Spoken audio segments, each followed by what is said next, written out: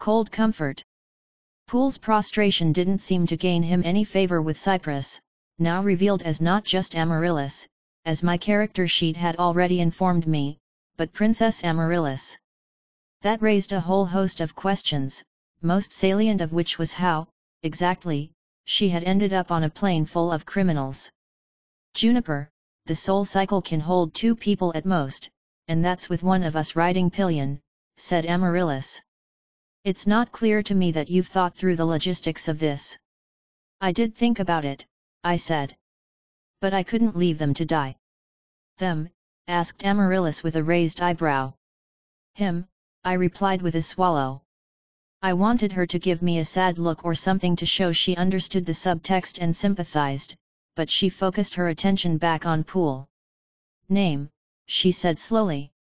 So I know what to call you. I don't think it had escaped anyone's attention that she still had her rifle trained on him. It made me nervous.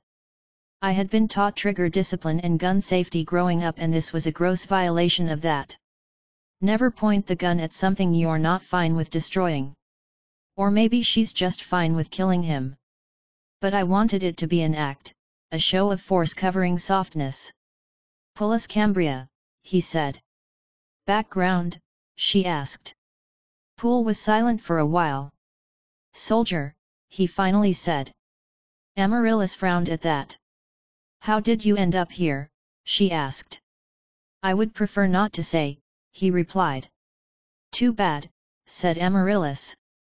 Her finger was already on the makeshift trigger of the rifle and I saw it move slightly, adding pressure. I wanted that to be a bluff, a tactic to get him talking, but Pool was still kneeling, his face toward the floor, and the gesture would have been wasted on him. I was convicted of rape by a military tribunal, he said. Amaryllis pursed her lips. That's not a crime that often goes punished these days, she said. The General Council changed the law to require 2 witnesses in addition to the victim. Were there long deliberations, in your case? No, replied Pool. Well then, said Amaryllis. Juniper, is there any good reason that I should keep him alive? He helped me, I said, though as I said it I realized that it wasn't exactly true. Rank sentimentality suits no one, said Amaryllis. Pullus, is there a reason you should live instead of die? He was silent for a long time, long enough that I thought Amaryllis would shoot him for not answering, but even though she was threatening him with death, she was doing so with patience rather than knee-jerk malice. I hadn't fully understood the background context of their conversation, but I gathered that Pool was guilty of the crime he had been charged with. The coterie are here, my lady, and I believe they are here for you, he said after a long moment. There are undead stalking the risen lands, some of them beyond your own considerable abilities if you have no competent help. You have said that the Soul Cycle holds 2? Well, I would submit that I am a better companion than June. I have military training and before my disgrace I was well decorated with high marks in dash. My mouth was hanging partway open when I realized what he was doing, and even then I had trouble articulating anything. I was saved when Amaryllis interrupted him. Shut up for a moment, she said to him. Juniper, how did you fare out there? I slipped my hand into my pocket and pulled out the glass jar. 6 small greenish souls swam about in it, circling the magical spike I kept in there for lack of a better place. I have 6 of the 7, I said. Under what circumstances? She asked. She was still aiming her rifle directly at Pool, who had not moved. 2 were scavenged from those already dead, I said. Another 4 were from the Fuchsia coterie. The killings still left a bad taste in my mouth. I'd acted in self-defense, but I couldn't quite convince myself that it had been a good thing. Juniper, if there is only room for 2, would you rather it be you or him that comes with me? She asked. My lady, Pool began. Silence, said Amaryllis. I swallowed. I didn't actually think that she would kill him in cold blood, but I was still hesitant. I would go with you, I said. Thunk. Pool collapsed to the floor and blood began pouring out from the top of his head. What the fuck? I asked. You can't just do that. Amaryllis ignored me.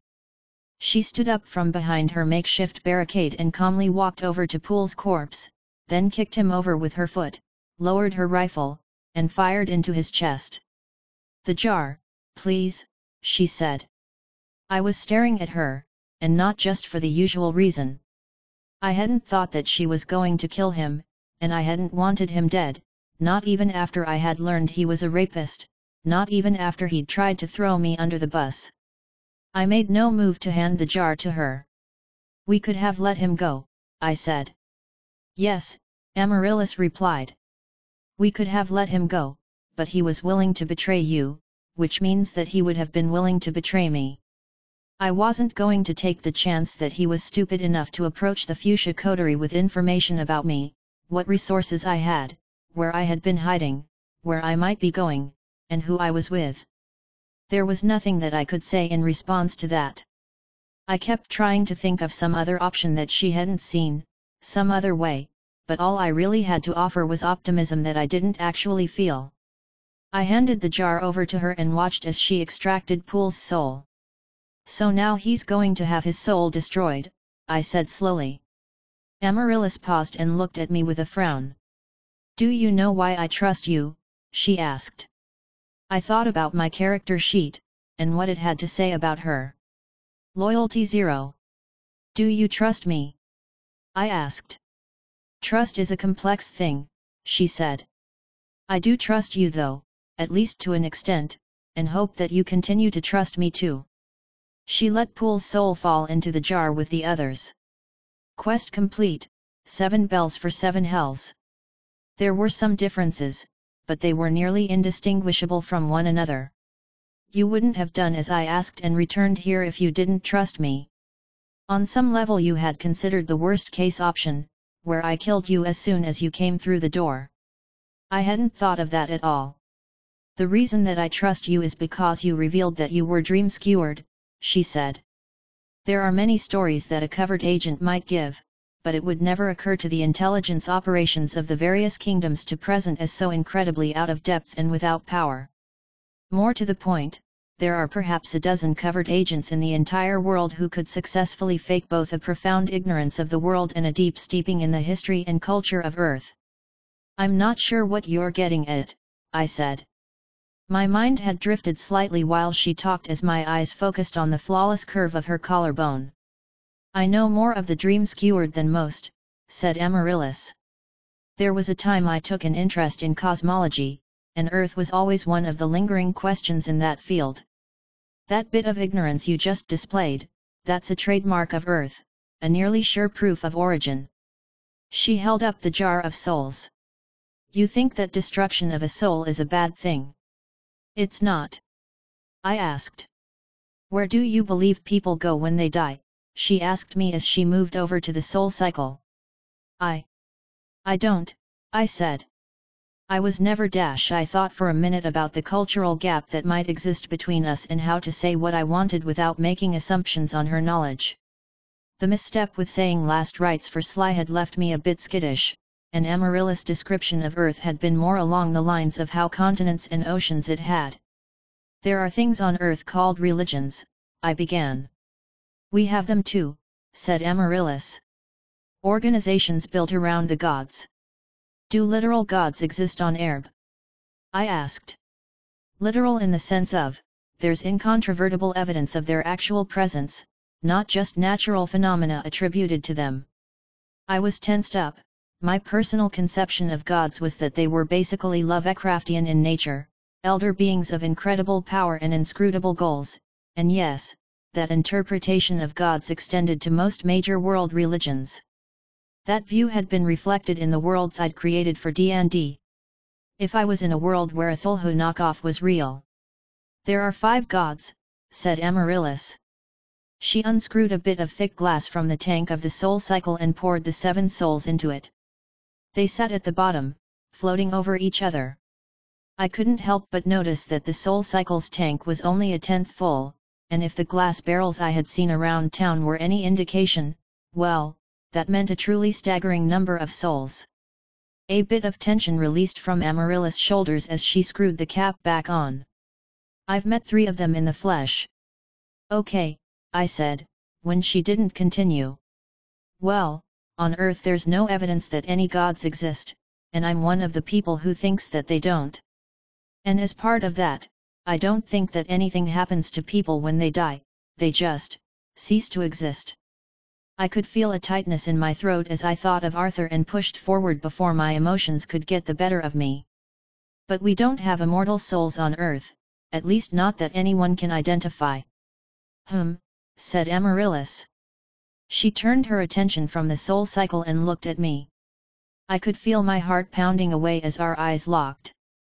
She had killed Poole without emotion, and it seemed like an affront to morality that I would still be able to look at the perfection in the curve of her lips and feel such attraction toward her. You know, that's not the answer that I thought you would give. Most of the dream-skewered believe that there is an afterlife which exists as a reward and one which exists as a punishment. They look on the destruction of a soul similarly to you, because there's this presumption that everyone is going to the good afterlife rather than the bad one. And? I asked. You use souls as a sort of fuel or something, because no such presumption exists in your society. There are 9,000 hells, said Amaryllis.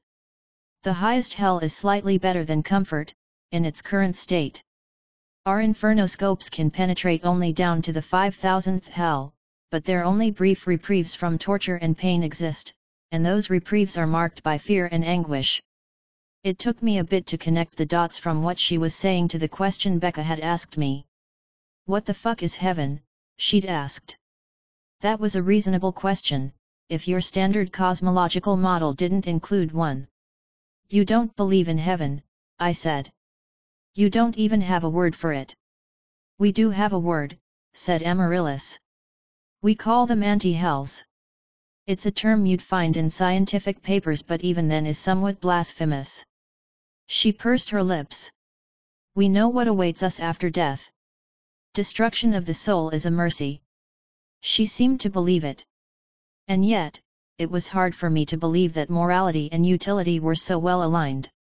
It would be like if the giant chugging factories of the Industrial Revolution made everyone healthy and wise instead of belching out noxious smoke that poisoned the lungs of a few generations.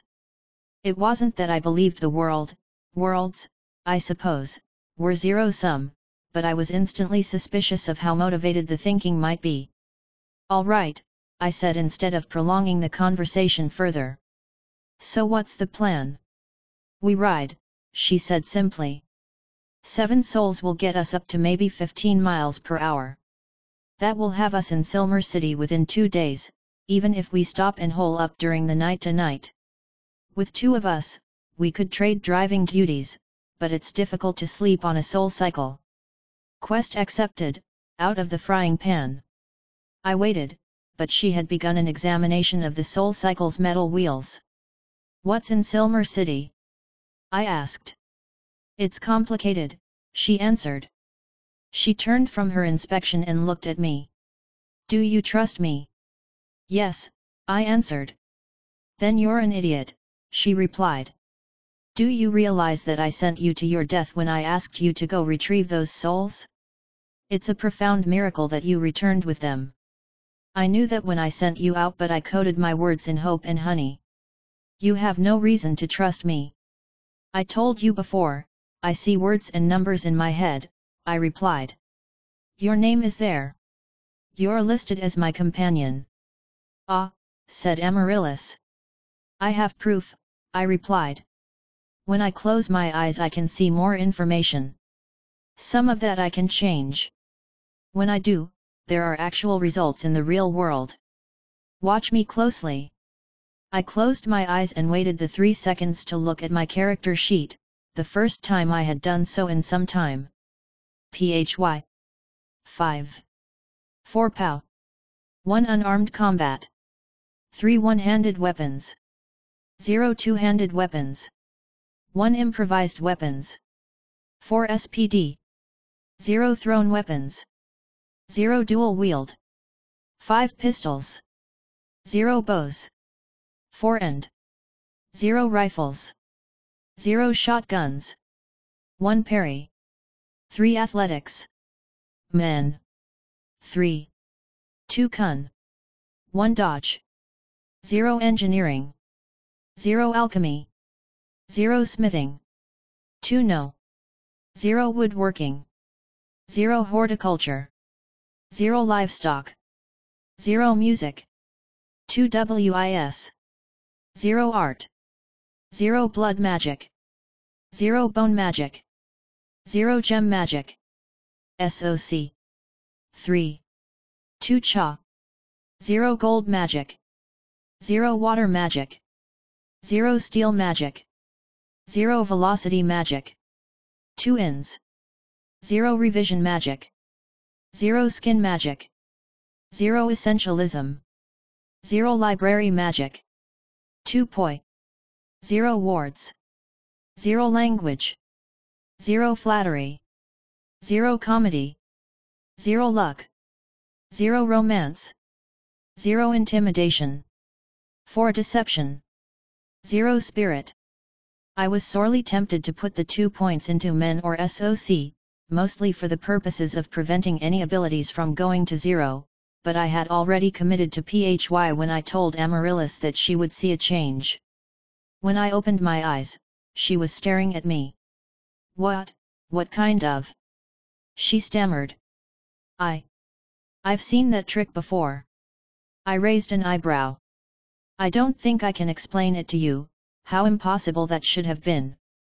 If it had been less than instant I would have had to believe that you were a skilled magi of blood or bone, but I was watching closely and you changed without so much as an eye blink between one form and another. A minor change, but, she shook her head. Where did you see the trick before? I asked. In Verizon, she said. When she saw my blank look she added, God of sea and ice. Quest accepted, God botherer. I didn't really know how to respond to that. The simple, obvious conclusion to draw from that was that I was a god, but that seemed almost certain to be wrong. Could gods be dream-skewered? But that would presuppose that my entire life on Earth was a lie, which wasn't a bullet that I was willing to bite, and it didn't explain the form that the game system had taken. Or perhaps I was drawing on godly power in some way without being a god, or the gods and I were drawing from similar sources of power. Or maybe the only similarity was in what they looked like. We need to get moving, Amaryllis said suddenly. We're not safe here and we need ample daylight left when we start looking for a place to spend the night. I'm not sure that it would be safe to drive at night anyway, since the roads in the Risen Lands haven't been maintained. There are a lot of things outside that want us dead, I said. I'll go gather the mines, she said. We might have to fight our way out of comfort. Quest accepted, comfort zone. I had so many more questions for her, but I also thought she was right about needing to leave. The image of Becca being bisected was one that I wasn't sure I'd be able to forget, as much as I might try. As I looked at Poole's body, I got a grim reminder that Amaryllis herself wasn't exactly who I had hoped she would be. She had shown me compassion when we'd first met, then sent me out to what she had thought was my death anyway. It might have been easier to deal with her if she hadn't been the picture of physical perfection. While Amaryllis was pulling things down from the ceiling tiles in the hallway, I began looking for a coin to put in his mouth. This time, I'd figure out more appropriate last rites. Amaryllis had mined the hallway with small purple crystals like the one that exploded in the Shire Reeves office. They all had wires attached to them, which led into the garage and to an assembly I hadn't noticed on the other side of car doors she'd been using for cover. At a guess, all she had to do was press her foot down and anything in the hallway would have been utterly destroyed. She saw me with Poole, but she didn't say anything about it. I tried my best to compose some sort of prayer, but nothing really seemed true, necessary, and kind. These are void bombs, said Amaryllis, carefully holding one in her open palm. The others were covered in a piece of soft leather. They are extremely dangerous. Oh, that must be why someone threw one at me, I said. Skill increased, comedy LVL 1. Then you know how dangerous it is, she asked.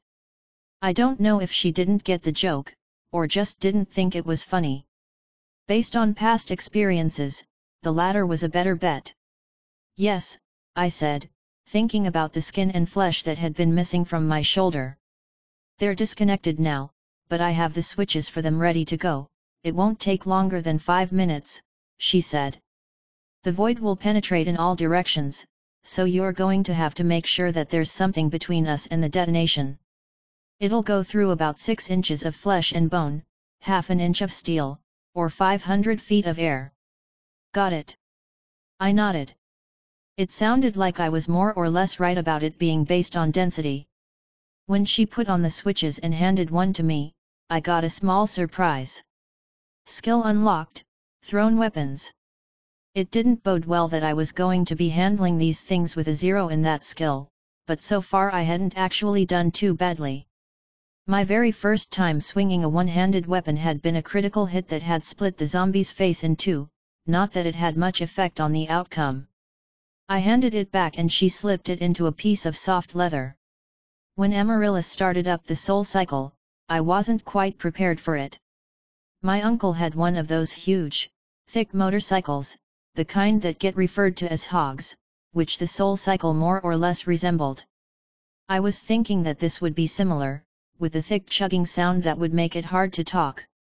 Instead, it gave off a sound like a crack of thunder and short, finger-long arcs of lightning arced out from the wheels as the whole thing rose up from the ground. It sat there with a shimmering translucent blue aura around the wheels, a few inches off the floor.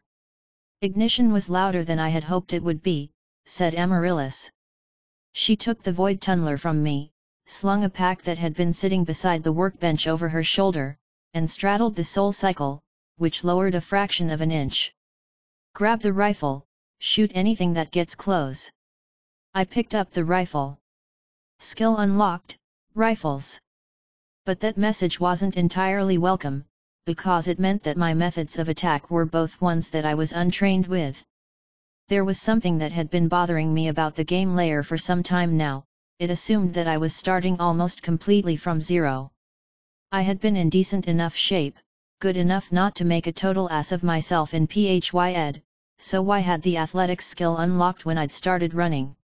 Similarly, I had gone hunting almost every fall since I was 10 years old. The rifle that Amaryllis had built was different from those, but how did the game layer interpret me to have 0 skill with rifles in general? I climbed on board the soul cycle just behind Amaryllis and practicing sighting down the barrel of the void rifle and very lightly testing the pressure of the trigger to see how much give it had. I hadn't removed my sword from my hip, but Amaryllis hadn't questioned it, and the game layer seemed to indicate that there was some use for it. Bombs are in the pouch, she said. Deal with them carefully, because one would be enough to kill us both. Ready? The door's closed, I said, looking at the rolling garage door. We're going out the other way, said Amaryllis. She twisted the throttle and steered the soul cycle through the garage, past Pool's body and down the hallway. I was using 2 hands to hold onto the rifle, which meant that I was clinging to the soul cycle with just my thighs, similar to riding a horse without hands. Even going slow it was a little bit terrifying, in part because of the arcs of electricity, or something like it, that came from the shimmering aura we were using in place of wheels. It occurred to me that even though the soul cycle was fairly quiet, the glowing wheels, arcs of lightning, and fuel tank with glowing souls in it would all make us incredibly conspicuous. The door was partly open already. Amaryllis must have done that when she was retrieving the bombs. She slowed down only slightly, raised her pistol with one free hand, and used it to nudge the rest of the door open. A single zombie was standing 20 feet away, staring at us with its glowing red eyes. Amaryllis took aim and with a thwip of her gun it crumpled. Then, she put on speed. It was fairly underwhelming. As she'd guessed, the soul cycle topped out at 15 miles per hour, which was fast enough to beat a person sprinting after us and certainly meant we could outpace the Voltrons. It was still slower than I could pedal a bike though, and in comparison to a car it was practically sedate. We'd made it all of half a block when the window of a car shattered next to us. Amaryllis was turning the soul cycle before the sound of the gunshot even reached us. I gripped the soul cycle between my legs, trying hard not to get bucked. "Fuck," said Amaryllis. She steered us down one of the streets that branched off from the main thoroughfare and put a building between us and our shooter just as the sound of another shot came rolling across the fields. "Ballistics," she called back to me. "Their effective range is 3 times ours, maybe more." She kept the soul cycle going, turning abruptly in an unpleasant way to take a different street. "If we drive toward them, we're fucked." "Ideas?" "Punch through comfort," I said. "If they have ballistics there?" she asked. That was a very good question, to which I had no good answer. "We have to try," I replied. I felt a little bit sick when she nodded to that, because I knew it wasn't a very good plan, but the fact that she was concurring meant she agreed it was our best bet. So far as I saw it, the only other option we had was to hole up and hope that we could scavenge enough not to die while also successfully hiding out from both zombies and sweeps. Hit and run guerrilla tactics might work in our favor, but all we needed was to get unlucky once. The only reason I was still alive was that leveling up had put me back in perfect health twice after serious injuries. When we turned down the next street, we saw 3 members of the Fuchsia Coterie standing on the roof of a 2-story building, with one of them firing down on one of the zombie conglomerates, which was putting its 4 limbs against the building and trying to swat at them. The rhythmic thwip sound was now audible over the sound of the soul cycle. The coterie saw us immediately, and 2 men with pink hair and long rifles raised them to fire at us. I lifted my own void rifle up and aimed at them just as they were aiming at me. We weren't all that far away from each other, but I was moving, not in control of my movement, trying to keep my balance by squeezing my legs around the seat, and using a makeshift weapon that I had never fired before, which operated on technology that was beyond my understanding. I knew even before I took the shot that I was basically shooting for the sake of covering fire, hoping that they would see me take aim and move out of the way, thereby reducing the window they had to fire on us. Thunk. Critical hit. Skill increased, rifles LVL1. Fuchsia Coterie sniper defeated. I blinked in surprise as one of the riflemen tipped forward and fell over the edge of the roof, landing awkwardly on the conjoined zombies, which grabbed at him with the arms that jutted out from their collective body. When I looked up, both of the others were gone from view, most likely hiding from what they must have thought was hideously good aim. "I've always thought it was dumb," said Reamer. "You roll a 20 and you get an automatic hit? So a level 1 commoner with cerebral palsy goes up against the greatest warrior of all time, a man in magical full plate with a frickin' tower shield with little mini tower shields floating around it, and there's a 5% chance that he'll hit? How is that not dumb?" "It's not about simulation," Arthur replied.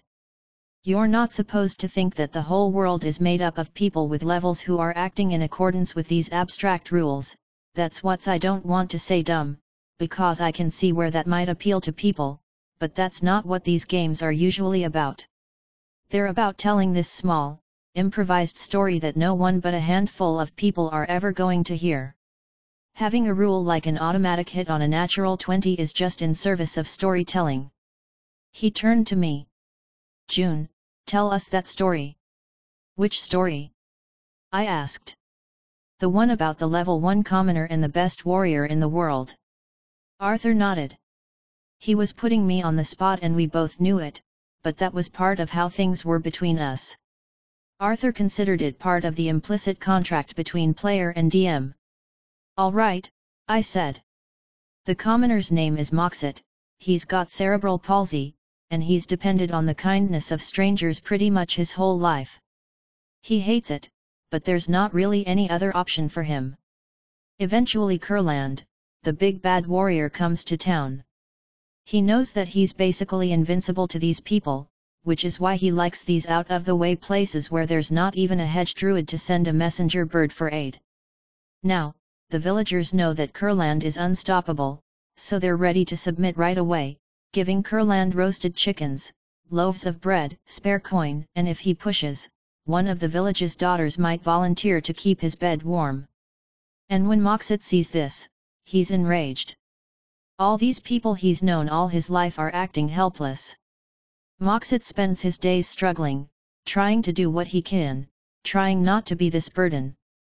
And now all these villagers are just giving up. So when Kurland is in the village center, Moxit steps out of a building with his bow at the ready. Kurland sees him and goes into a defensive stance, because while he's incredibly powerful, he's not so stupid as to give someone a free hit for no reason. Moxit looses his arrow, and here I rolled a die behind my screen, a 15, which I quickly flipped to a 20 before holding it up to show the group. His arrow releases at the perfect time, and though at first it looks like it won't, it eventually curves to just the right angle, going just over the tower shield in front of Kurland, passing right by the small floating shields of Romak, and striking at one of the few weak points in the armor, a place between the plates where it's soft leather. The arrow doesn't kill Kurland, not even close, but it does graze him, and in that moment Kurland feels a real fear, because now they know that underneath a small kingdom's worth of magic items and a body that would make the god of might green with envy, Kurland is still just a man. "Hacks," said Reamer. And the commoner could have just as easily rolled a 1. And the epic level fighter goes and straight up murders him with a single swing of his sword, and cleaves into someone standing next to the commoner just to make a point. "In which case it would be a different story," said Arthur, "one about the futility of fighting, or about ego, or something like that. There are so many paths, the dice roll just shifts you from one path to another, from one story to another." And then the pizza came, and the argument was more or less forgotten. My eyes tracked back down from the roof of the building to Zombie Voltron, which had integrated the corpse of the sniper I had shot down. It turned to look at us with its bright red eyes, and after a moment where something like a thought must have passed through something like a brain, it dropped its forelimbs from the building and began bounding toward us. "Bombs," said Amaryllis. Her voice was steady as it had been right before she put a hole through Pool's head. I slung the rifle over my shoulder and reached into the pouch, grabbing 2 of the small leather balls that each contained a bomb. "Turning," said Amaryllis, and I had to use my free hand to hold onto her hip in order to keep myself from slipping. "Throw when I say." The zombie Voltron came around the corner after us. It was slower than us, but we had zombies and cars to navigate around, while zombie Voltron just barreled past, barely slowed down. My heart was in my throat and fresh fear washed over me every time the soul cycle slowed down to maneuver. "Now, behind that car," shouted Amaryllis. I hit the switch and threw the bomb, hitting the side of a car just as we passed it and gaining a skill level in the process. I grabbed onto Amaryllis again as I turned back to watch, 1 bomb still held firmly in my grip. The zombie thing reached the car and for a moment I thought the timer would be too long, but I heard the subdued detonation and saw layers of flesh instantly exposed on the corpses near the back. Some of them tumbled down to the ground, but it didn't stop the creature itself. "Get it?" asked Amaryllis. I turned back to face the front just as we came within a hand's breadth of a zombie's lunge. "No," I said. "Another." Amaryllis released 1 handlebar and lifted up her pistol, quickly firing it at a man I didn't see until he was already stumbling to the ground and clutching his leg. "We need cover," she called. "Wait for it." The town of Comfort was not particularly long, and we were rapidly reaching the end of it. I was worried about what would happen when we got out onto the open road. The rifles I was familiar with could shoot several football fields, and it didn't seem like that was too different here. Moving targets were harder to hit, especially if they were making an effort to move erratically, but I had landed a nearly impossible shot not a minute prior and I was scared to death that it cut both ways. As it turned out, I should have been more worried about what was happening behind me. A second Voltron had joined the first, and both of them were chasing us. The obstacles we faced had started to thin out, but there was something in the red light of their eyes that was making me queasy. I felt a sigh of relief when they suddenly stopped, but then the 2 beast-shaped corpse piles began touching each other, frantically merging by sliding their component bodies over one another. In my mind's eye I imagined a creature as large as a 2-story house rushing towards us, but what happened instead was that the mass of bodies parted to reveal something smaller than either of them had been. If they had looked like they'd been molded from someone mashing bodies together, this new thing instead looked like the product of careful deliberation, as though someone had picked out the 10 most intact bodies and put them together like they were working from factory instructions. At the front there were 3 human heads all facing toward us, their bodies trailing behind them to make up parts of the thing's legs and torso. All glowed red as it looked around and tested its step. Then it began running. "It's faster than us," I called out to Amaryllis. I set the bomb down, wedging it between us, and aimed the rifle behind me, awkwardly twisting in my seat while trying not to fall off. It was hard to tell whether my first shot hit, but the death hound didn't stop or even slow. Kill the hearts. That was a simple plan with difficult execution, especially since the Void rifle couldn't penetrate through more than 6 inches of flesh. "What's faster?" asked Amaryllis. Her gun was out again and she was taking shots at something or someone I couldn't immediately see. "Find cover," I said. "Gotta throw another bomb." She fired her pistol again. We were out of the town now, with only a few sparse buildings left on the long road ahead. "Car ahead," she said. I was whipping my head back and forth, trying to judge time and distance. The death hound was too close to us. If I made the same throw I'd made before, it would pass by the grenade uninjured. I hit the switch on the bomb and threw it forward, ahead of us. I saw it roll and hit the car wheel and would have counted down if I thought these makeshift weapons had precise timing. I watched the Void bomb on our entire brief approach, willing it not to kill us. At the last second I turned back to see the death hound and began to unsling my rifle again. We passed the car and I heard the muted detonation at the same moment, the events so close together that I almost thought that we were going to be caught in the blast. Instead, the death hound fell apart with arms, legs, and heads tumbling out onto the road. Greater Umbral Zombie defeated. Quest complete, Comfort Zone. Level up. You might have thought that the golden light was familiar to me now, but it still managed to catch me by surprise, and the wave of ecstasy was no less sweet for having experienced it before. I lifted out of my seat, only slightly, and came back down without losing my balance.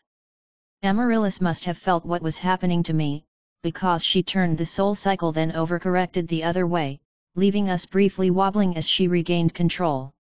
"You," said Amaryllis after some time. "We're going to figure out what you are."